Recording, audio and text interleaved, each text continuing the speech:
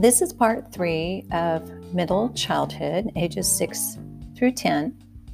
So yesterday we left off with family relations and understanding that kids of this age, they are very positive, they're eager to please, they want adult attention, they're eager to help with household chores, and given clear instructions, they can complete those tasks. The relationship between child and parent is very strong when parents and family members have taken the time or spend that time with them. Later on, especially in the teen years, you start to back away a little bit from that as part of that teen independence, and then it will come full circle again. Let's talk a little bit about sibling relationships. They can be very caring and nurturing to one another. They also can be kind of mean. They can be sweet and helpful. They also can be argumentative. And some siblings can be extremely close, and others will be quite strained, a definite moodiness, kind of like not knowing day to day how one another will be received. Some of the developmental guidance techniques, appropriate guidance techniques are as followed. They're independence, yearning to have that independence, but yet needing some guidance and allowing some consequences to occur. It's kind of like the old saying, if you learn from your mistakes, and if you're the type of individual that can learn from their mistakes, that shows tremendous growth. Socially, it will show growth. Cognitively, it will show growth. Instead of putting blame on everyone else, caregivers need to listen and advise and set limits. And those limits are to ensure safety. There's an induction form of discipline which uses reasoning with positive reinforcement. And we saw how that was a type of parenting, and it helped to create that logic. It keeps those lines of communication wide open. Consequences should be explained in a calm and logical manner that the child can understand, pointing out the positives even when it's a situation that a child needs to learn from. Pointing out the positives helps children learn to accept their behavior and to learn from their behavior. Adults model those positive attitudes towards school, towards nutrition, toward education, and other people. So when adults model that accepting behavior, then children will accept, and they become accepting of others' behavior. Peer relationships. This is where new social skills come into play, and they enable children to form close bonds and friendship groups. They'll listen to the opinion of their peers, and that opinion becomes highly valued. I'm talking about clothes and weight and height and all of those things. You'll start to see, especially as we get into 9 and 10, that gravitation away from parent opinion to friend opinion. Peers are very important in the transmission of informal knowledge. So talking about fads and jokes and, other information, kid information, and sharing what they know, their knowledge. Bullying, unfortunately, children are very aware of the world around them, and with those different personalities come into play, sometimes we see those dominant personalities can be presented in a very cruel way. kids, none of us want to experience failure. We want to be able to take calculated risks, and we want to learn from those failures. But to be put on the spot or singled out by our peers in that kind of negative manner, that's a form of bullying. So at this age, our young kids, they start to worry about school failure.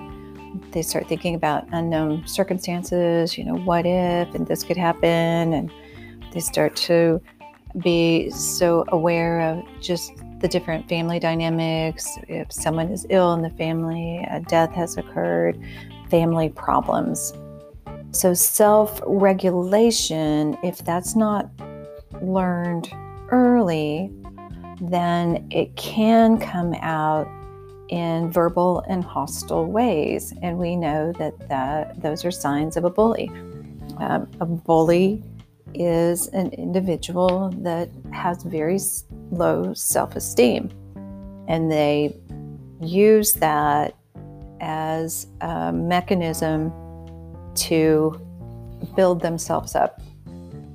And unfortunately, it's that innocent individual that takes the brunt of that. And there's so many dynamics. We could go into this and we could have a discussion, which is one of your questions. So we'll discuss that as a group.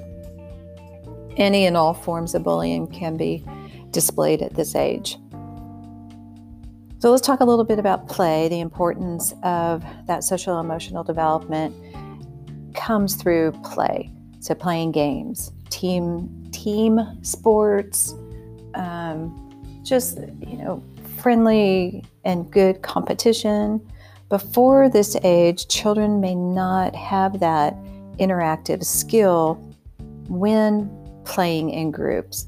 But by the end of the middle childhood years, they have developed these tools, they have that skill set.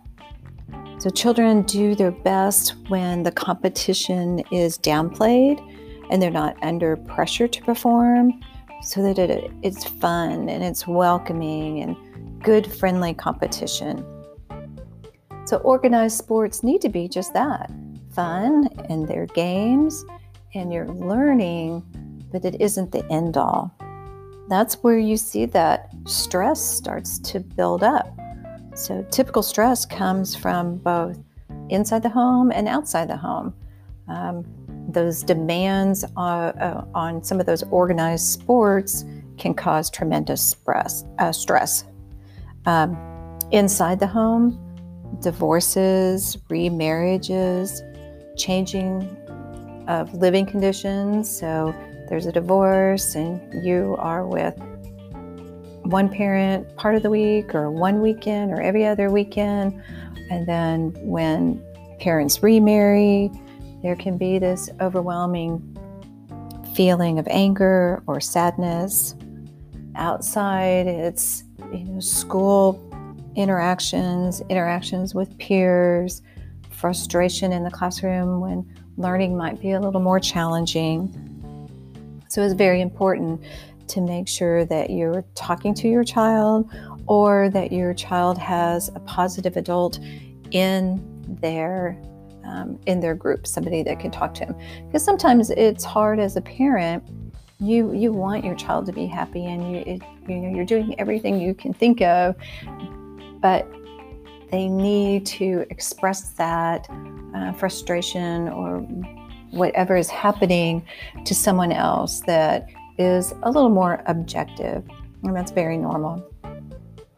There are cultural and societal influences, and at this age, kids are very perceptive to that. So we're talking like media. The media can be very educational, and it can be positive. It can be a huge communicator between families and peers. But as we all know, it can be very negative. We have seen the impact of social media on our youth, and it hasn't been in a positive format, unfortunately. Children can be exposed to information that they don't have the skills to handle.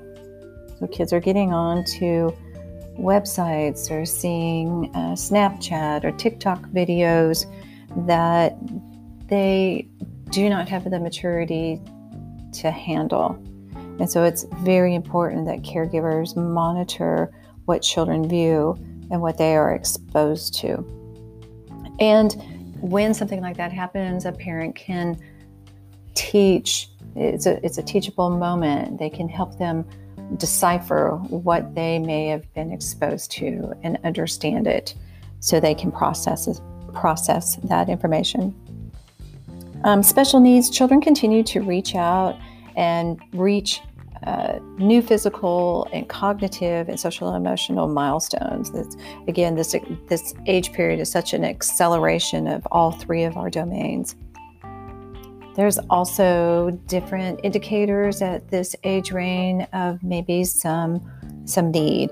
So hearing tests are usually administered, and you guys are used to that in schools. Like in 6, 8, 10. Even I think we do this with our freshmen to detect any type of hearing problem. And vision and reading tests are commonly administered. There's a variety of learning needs that we're going to talk about, and that's what your project is. And so we're going to talk about those. You guys are actually going to present on those different special needs, and I think that's going to be really interesting for us to just look at those. And I've told you before, my daughter-in-law, Chelsea, is dyslexic, and so I can tell you from her perspective, and maybe you have some information you can share with us. Let's see. It's also this time, too, where kids that have a giftedness or a special kind of ability to grasp things faster and an accelerated way of learning or skill in learning, that becomes even more evident. And it isn't necessarily every area, it may just be one. So for example, we may have a child that just is accelerating in math. It's not entry-level freshman math, it's senior stats, or it's a highly accelerated level. Or maybe it's in their language development, their reading comprehension and their critical thinking and the ability to express that and analyze information in a different capacity that is above their grade level or age level. And so some of that is easily identified in this age span as well. So that wraps up middle childhood, and we will work on our projects and learn some of those common needs and talk about those. And I'm looking forward to those projects.